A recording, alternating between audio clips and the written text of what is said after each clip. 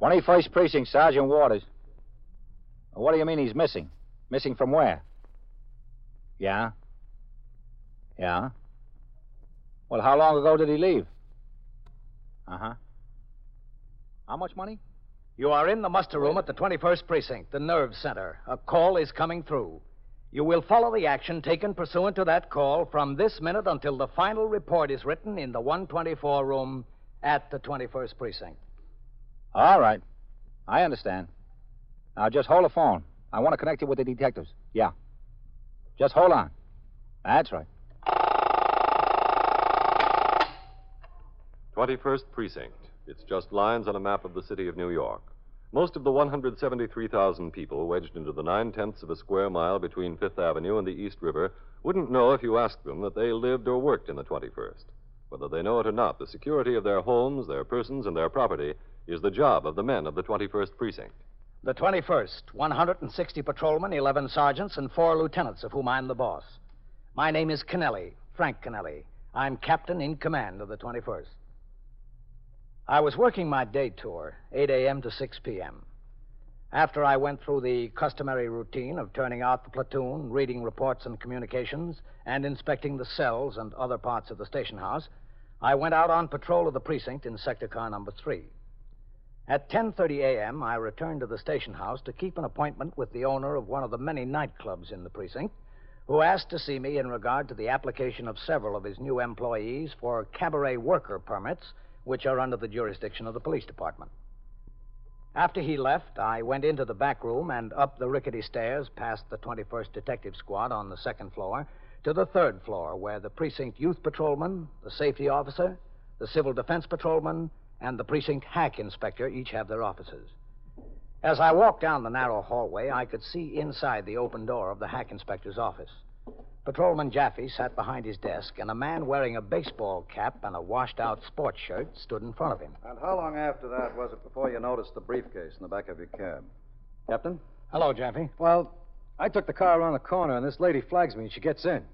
When I turn around to listen where she wants to go, I see the briefcase. Listen, what do you want from me? I brought it into the station house, didn't I? You're supposed to thoroughly search the interior of the cab after discharging each passenger. There was trucks double parked and a line in back of me when he got out. How could I hold up traffic? I ought to send you down to the Hack Bureau on a violation. For what? For being honest? For not looking in the back of the cab as soon as possible. I told you. Jaffe. Yes, sir, Captain. I want you to call down to the license bureau and check on these for me. Yes, sir.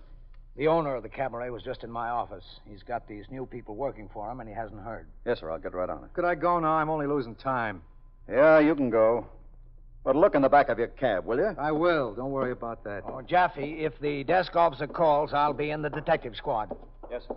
For being honest, you're getting a jam. You've got to be honest faster. Listen, I came in at the first station house I passed at the first opportunity. I brought the briefcase right in and gave it to the lieutenant down there. The lieutenant gave me a hard time for being honest. He just wants you to stay honest. Well, so long. Whole deal over nothing. Over a briefcase. Is Lieutenant King in his office? Oh, yes, sir, Captain. He's in there. Yes. Captain Kennelly. Come in. Hello, Matt. Captain? You busy, Matt? No, sit down, Captain. I was just going over the telephone record of the squad. Those guys are supposed to enter every outside call they make. Well, we batted a great percentage last month. There's entries for about half the calls. Well, I guess what you need, Matt, is bookkeepers, not detectives. Yes, sir, I guess so. What can I do for you, Captain? Hold on to your chair, Matt. Wow, what's up? The 2nd and 3rd floors are going to get a coat of paint. No kidding. Yeah. They'll be here at 8 o'clock next Monday morning. Oh, I didn't think I'd live to see the day. Everything? Walls, woodwork? Everything. What about the muster room and your office? Well, they say that can wait until next year. Did they take a good look at it? It can still wait. Yes. Excuse me, Lieutenant. Yeah, Cassidy. Lieutenant Lawrence Kay of the 112th Squad is on the straight line, Lieutenant. All right, thanks. Yes, sir. Well, Matt. Wait just a second, Captain, if you have time. Yeah, sure, okay. 21st Squad, Lieutenant King. Hello, Matt. Larry, how are you? I'm all right. Listen, Matt. Yeah. A guy walked in the house out here and says he's office manager of the Sunning Hill Linen Service at 764 East 80th Street. Yeah. Lester Mappin, M-A-P-P-I-N. He said he went to the bank, the Hudson Trust Company, Lexington Avenue branch, to get his company's payroll. Yeah? He says two men forced him into a car just outside the bank, brought him out here, and dumped him on Queens Boulevard. How much was it? $3,129.60. You got a description of the men in the car? We're just starting to talk to him, Matt. He just this minute came upstairs. The desk officer sent him up. Sounds like a straight story, though. He said all they took was the cash.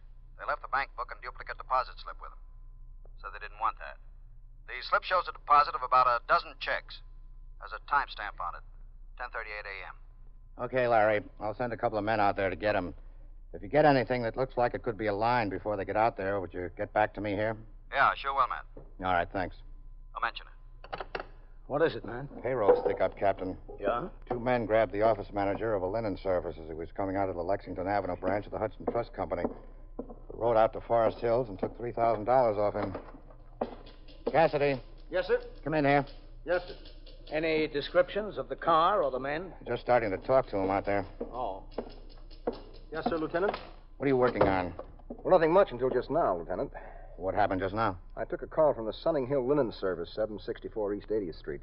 Yeah? Their office manager left for the bank over an hour ago to get a $3,000 payroll. He hasn't shown up yet, so they're getting a little bit worried. Well, they got a right to be worried. They got him out at the 112th squad. He was stuck up by two men coming out of the bank. They loaded him into a car and drove him out and dumped him in Forest Hills. Oh, yeah? Call him back over there at the linen service. Tell him what happened. Yes, sir. Who's out there with you? Novak, sir. Take Novak and ride on out to the 112th. Get this guy, all right? Yes, sir. All right, get going. Novak? Looked for a while like it was going to be a quiet day, Captain. You, hadn't counted on it, had you? No, sir, but I had my hopes up. Detectives Cassidy and Novak left immediately for the 112th precinct in Queens, where the man who had reported he had been robbed of a $3,129 payroll was being interviewed. Before I went downstairs to the muster room, Lieutenant Kay, the commander of the 112th Detective Squad, again telephoned Lieutenant King, the commander of the 21st Squad.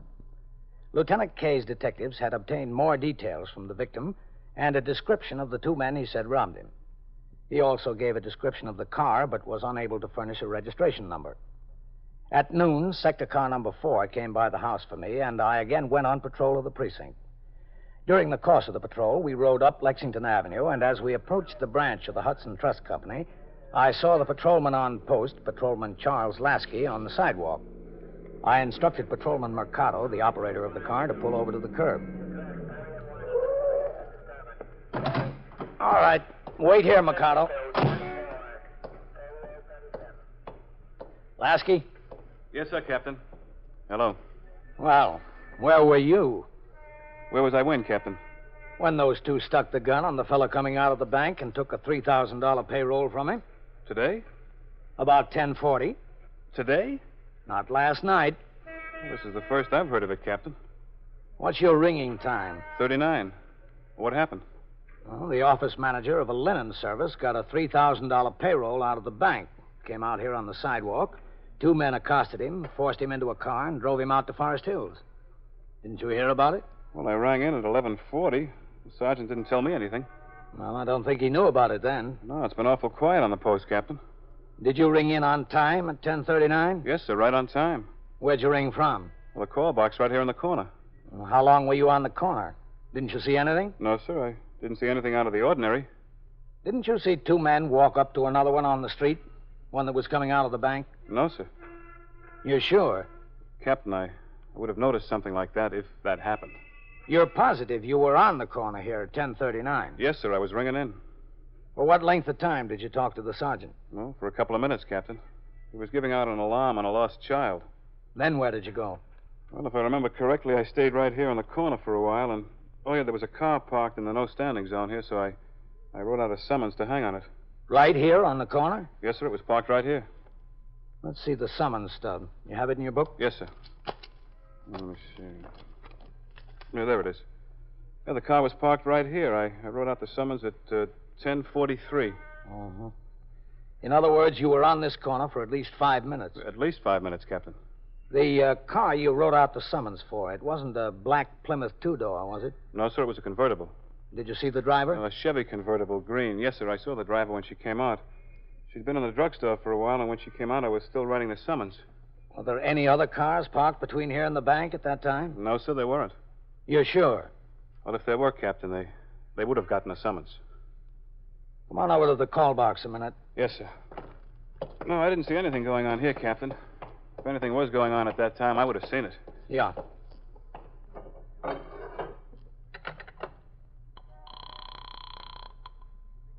21st Precinct, Sergeant Waters.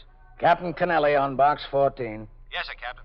Sergeant, look on your telephone record and tell me what was the last time Lasky rang in. Yes, sir. 11:40, Captain. And the time before that? 10:39, Captain. From box 14? Yes, sir. From box 14, both times. Sergeant, connect me with Lieutenant King, will you? Yes, sir. Hold on, Captain.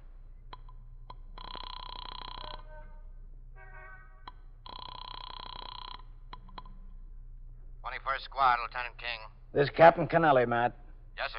Matt, did that hold-up victim tell the detectives out at the 112th that the two men accosted him as soon as he came out of the bank? Yes, sir.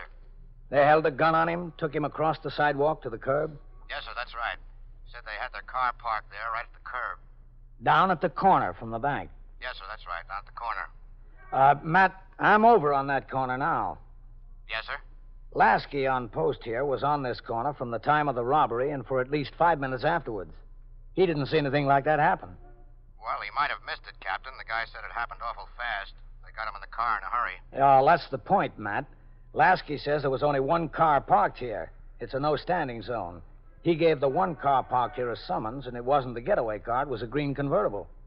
Is he sure he was there during the time of the robbery? Well, the man's deposit slip was stamped 1038 in the bank, isn't that right? Yes, sir, that's right. 1038. Well, Lasky rang in from this call box here at 1039. Oh, did he? Yes, and he was standing here writing out the summons after that. The time on the summons is 1043. That puts a little bit different light on things, Captain. Yeah, I think it does. Did they get back from Forest Hills with the victim yet? No, sir, but they left there. I expect them back any minute. Well, I'm kind of interested to hear a little bit more about this robbery, Matt. So am I, Captain. If there was such a thing. All right, I'll be in a little while. Yes, sir. Captain, if those stick-up men parked their car there, I'd have seen it. I'd have tagged it. I don't think there was a car. If there wasn't a car, Lasky, there wasn't a stick-up. You are listening to 21st Precinct, a factual account of the way police work in the world's largest city. You hear your confession repeated over and over again, drummed into your head.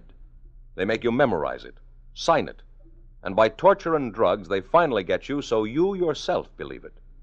Then, finally, they put you on the witness stand, and you hear a voice admitting the guilt. You don't even care anymore. You hardly realize that it's your own voice, repeating the words they want you to say.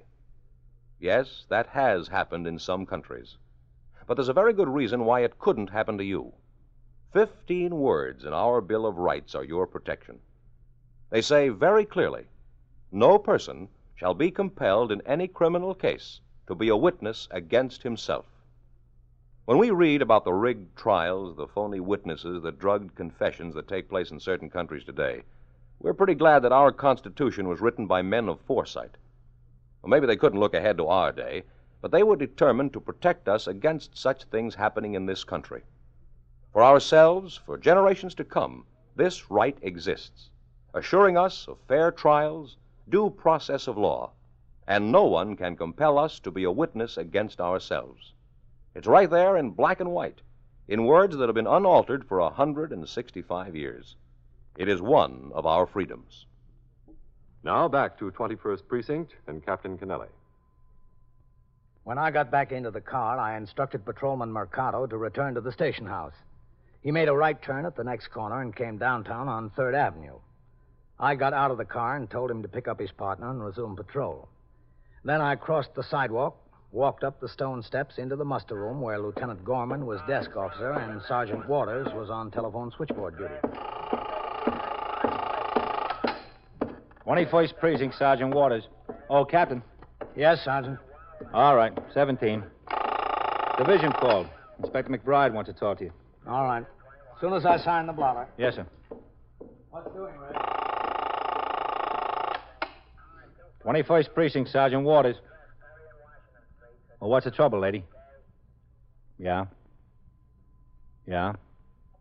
Heavy smoke is coming out of the smokestack? Well, I'll tell you what you do. You call the Department of Air Pollution Control. Air Pollution Control. Yes, ma'am, that's right. Worth 40495. Worth. W-O. Well, I agree with you. Something ought to be done about that. Yes, ma'am. You're welcome. Don't mention it. What time did Inspector McBride call, Sergeant? Oh, it was 12:14, Captain. Oh. I told him you were out on patrol. I asked him if he wanted you to get a radio call put out for you. He said no, just have you call him when you got back into the house. All right. Oh, and there's a couple of other messages. I left them on your desk. Okay. We go straight on through the back there, Mr. Mappin. Hello, Cassidy. Oh, Captain. Mr. Mappin, this is Captain Kennelly, commanding officer of the precinct. How do you do? Mr. Mappin? Well, it's too bad what happened to you. Yes, and in broad daylight, right on the street in broad daylight. Oh, Cassidy, will you tell Lieutenant King I'm back in the house? Yes, sir. And that I'll be upstairs in a little while. Yes, sir. All right, right back that way, Mr. Mappin. You just can't tell. You just can't tell about what? Just can't tell what's going to happen to you in broad daylight. Yeah. Well, lots of things can happen. Upstairs. Yeah. How did they know I was going to be in the bank and when I was going? Oh, they have ways of finding those things out. In broad daylight. Yeah, well, it has to be in broad daylight. The bank isn't open at night. It's right over that way. Who is it I'm going to see? Lieutenant King. Oh, yeah. Go ahead. Thank you. It's all right. Right back there to that little office. I'd like to get a chance to call my office. Oh, you will, Mr. Mappin. I'd like to let them know where I am. You can call him. Yes. Cassidy, Lieutenant. Come in. Go ahead. Thank you. Lieutenant King, this is Mr. Mappin. Why, Mr. Mappin? Well, considering everything all right, I guess. Sit down, please. Thank you. Where's Novak, Cassidy? He's parking the car, Lieutenant. Okay. Well, that was some experience you had, Mr. Mappin. Yes, it was. I'd really like to call my office and let them know where I am. All right. Use this phone. Thank you.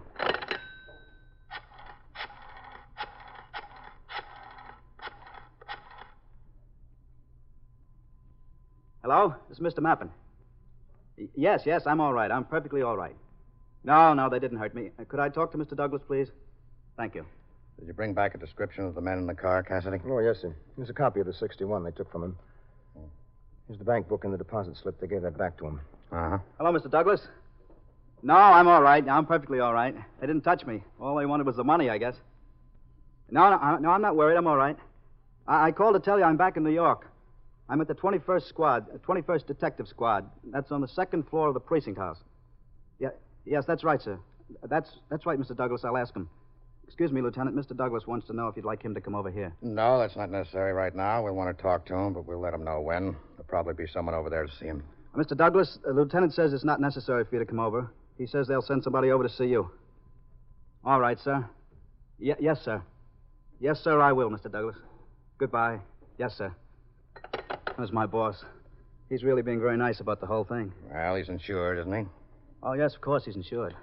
Now, Mr. Mappin. Yes, sir. I'd like to get the whole story of this from beginning to end. Is that all right with you? Well, I told it to the detectives out there, and I told it again to your two detectives when they came. Well, you really ought to get used to telling it, because you'll be telling it a lot more times. Yes, I suppose I will. First of all, where do you live? I live at 22 West 80th Street. Manhattan? Yes, sir, in Manhattan. How old are you? I'm 34. How long have you been working for the Sunninghill Linen Service? A little over 5 years. You always been employed there in your present position? No, I was one of the cashiers when I first came. I was promoted about 2.5 years ago. Just what does that mean, office manager? Well, I'm in charge of the entire office, all the girls, stenographers, and the clerks, and the cashiers, everybody who works in the office. I see. Will you tell us what the routine is about the payroll? What do you mean, routine? I mean, just how is it made up and who gets it? Everything about the payroll itself. Oh, well, of course, it's not our complete payroll, you know. The office help is paid by check, and the drivers and the workers in the laundry get paid in cash. They get paid every week, and we get paid every 2 weeks, the office help. Well, why is that? I haven't any idea. It's just a system the accountant introduced several years ago. Must be some reason for it. Yes, I suppose there is. Now, payday is today, naturally. Naturally. Well, about 9:30 this morning, I phoned to the bank and told them exactly how I wanted the payroll made up. That is, I told them the payroll would be $3,129.60. I told them how many fives, how many tens, how many ones, and so forth that I would want. So they'd have it ready when you got there? Yes, that's right, in a package. You took a deposit to the bank also? Oh, yes, checks that had come in. There's no sense making 2 trips when you can make 1. Why isn't the payroll made up from the cash that the drivers bring in? It's mostly a cash business, isn't it? Yes, it is, but the money the drivers bring in comes late in the afternoon, and we take it over and put it in the bank in the night depository. Mr. Douglas doesn't like to leave all that cash around the office overnight. He says the safes are not very safe. The ones that we have, that is. He thinks it's wise to put it in the night depository. So do we. You went to the bank. Yes, I went to the bank, and first I made my little deposit. It was just 10 or 12 checks from some of the accounts that had come in. I gave the teller the payroll check, and he gave me the package containing the payroll. That was at 10:38 a.m. Oh, it was around there. I don't know exactly what time. Well, here's a deposit slip from the bank. You can see where it has the time stamped right on it. Oh, yes, I never noticed before they put the time on it. They do, yes. You left the teller's window with a package of money. Yes. $3,129.60. I headed out the front door to Lexington Avenue, just the way I do every week. When I got on the sidewalk, I turned to go back to the office. You're going to walk back? Yes. It's quite a pleasant day. I thought I would. And then I felt myself being shoved up against the wall, and these two men were there. One of them had his hand in his pocket, and I was sure it was a gun. It must have been a gun. It could have been anything else. And they told me to go over to the curb and get into the car, and I did. You just did? Well, there's nothing wrong in that, is there? There's nothing wrong in not wanting to get hurt. I mean, after all, it's only money. You can't take a chance of getting hurt just to save the money, especially if it's insured. Especially, yes. What happened after they put you in the car? Well, they told me to look down at the floor and not to look at either of their faces. They said they wouldn't hurt me if I didn't make them any trouble. And as I said, it's only money. I decided not to make them any trouble. I looked down at the floor, and I kept looking down at the floor. They told me they were going to take me someplace and let me out. And they took you out to Forest Hills? That's right. I knew we went across the bridge, and we were driving out Queens Boulevard. I don't know where exactly they were taking me, but they were very nice about the whole thing. They laughed. They gave me back the bank book and the deposit slip, as you can see. They said they had no use for that, and they knew how much trouble it would cause me if they took it and if it was destroyed. They were very considerate about that. Did you ever see their gun or guns? No, as a matter of fact, but I knew they had them. They must have had them. What made you so sure? Well, the one of them, the one who wasn't driving, he kept his hand in his pocket all the time, in his coat pocket. He said he had a gun, and I couldn't do anything but believe him. You don't blame me for not taking a chance, do you? No, we don't blame you. After all, it was only money. Yeah, that's all it was, only money. They drove you out Queens Boulevard. Yes, that's right. And they got to 75th Road. They pulled the car into the curb. And the one that wasn't driving, he opened up, and he got out, and they told me to go down the subway. Go down there, don't look around. He said a friend of his was standing on the sidewalk there and would follow me downstairs and see that I didn't turn around or talk to anybody, use the phone, anything like that. Well, I couldn't do anything else but believe him. And I was glad to get out of the car. Guess you were. Yes, sir. I agreed to do exactly what they said, so I went downstairs in the subway. I guess that car just pulled right away. I didn't see anybody around there, and I walked a few steps toward the train. Then I decided that was just a story about having somebody follow me downstairs in the subway. So I got back up on the street. I looked around. The car was gone. And I saw a cop standing over there on a corner, so I just walked over to him and told him what happened. That's all there is to it. Yes? Captain Kennelly. Come in, Captain. Hello, Matt. Captain? Hello, Mr. Mappin. Captain? There's a couple of things I'd like to get straight, Mr. Mappin. Oh, yeah, sure. Anything you want to know, I'd be glad to tell you. I don't think I skipped anything. Well, there's a few things I'd just like to make sure about. Sure, anything you want. But listen, could I get some lunch, do you think? Any way I could send out for a sandwich? Yes, we'll get a sandwich for you. Gee, I'd certainly appreciate it. I haven't had a thing to eat since breakfast. It's getting pretty late. As soon as we get through here, it won't take long. Well, all right, if it won't take long. You were in the bank at 10:38 a.m. If that's the time it says on the deposit slip, I guess that's when I must have been in there. I told you it was right around that time. Yes, you told us. Then you came right outside, started to walk back to your office. That's right. When you got out on the sidewalk, you were accosted by these two men. Yes. They told you to walk to the curb right there in front of the bank. Well, almost in front of the bank. Down closer to the corner a little bit, I think. Between the bank and the corner. Are you familiar with it? The bank isn't exactly on the corner. There's a couple of stores between the corner and the bank, Captain. Yes, I know the spot. They forced you to get into a car which was parked at the curb. That's right. You told the detectives it was, a 1952 Plymouth two-door. That's right. That's what I think it was. It could have been a 51, but I think it was a 52. What did you do with the money? Well, they took it away from me almost as soon as I got in the car. They took the package just like it was given to me at the bank. I don't mean about the two men. I mean, what did you do with it? I told you. I gave it to them, those two men. Now, how could you give it to them if there weren't any two men, there wasn't any car? Oh, wait a minute. Mr. Mappin, there was a police officer standing on that corner at the very time you came out of the bank. Well, that could have been. In the space you described, there's no parking allowed. The officer was writing out a summons for a green Chevrolet convertible that had been parked there in violation of the law. No other car was parked there at that time. Now, what'd you do with the money? I was held up. They took it away from me. Where is it? I told you that the two men took it away from me. They held me up on the street and made me get in the car. Captain, could we get Patrolman Lasky in here to have him describe the conditions on the street at that very time? We sure can. How soon do you want him, Matt? Let's get him in here as soon as possible. We'll have to take a ride out to Forest Hills and go to his sister's house. My sister's house? Yes, that's right. If you won't tell us where the money is, we'll find it. What are you going to do at my sister's house? Find the money. It's not there. I don't have it. But you were there this morning, weren't you? No. Now, why would your sister lie to me? I made a telephone call to the house. She answered the phone. I asked for you. I told her I was a friend of yours. She said you weren't there, but you had been there this morning. You came to visit her, and you left. How about it, Lester? Well, nothing about it. I don't know what you're talking about. Look, I knew you picked Forest Hills for some reason. While you were on the way back here, I called some people at your office, asked them who your relatives were.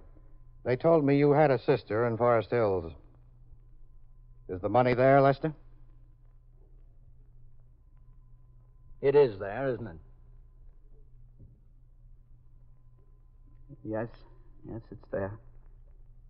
I didn't even unwrap it. I didn't even take it out of the package. It's there. Now, why did you want to steal it from your boss? I didn't want to. I had to. I just had to. You believe me, Captain? I just had to. What do you mean you had to? I just did. Well, what were you going to do with the money? I needed it. I wanted to go to Europe. Everybody was going to Europe. I wanted to go to Europe. I wanted to take a trip. Well, Lester, I don't think you'll get to Europe, but I do guarantee you a trip.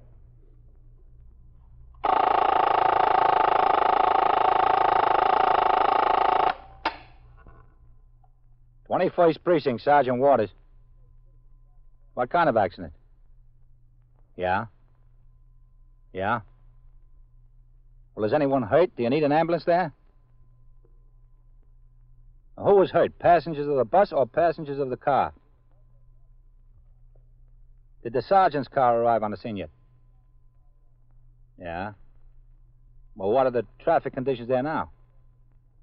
Yeah? All right. I'll notify the Communications Bureau to send an ambulance. Yeah. Are you placing the driver of the automobile under arrest? Okay. All right. Yeah.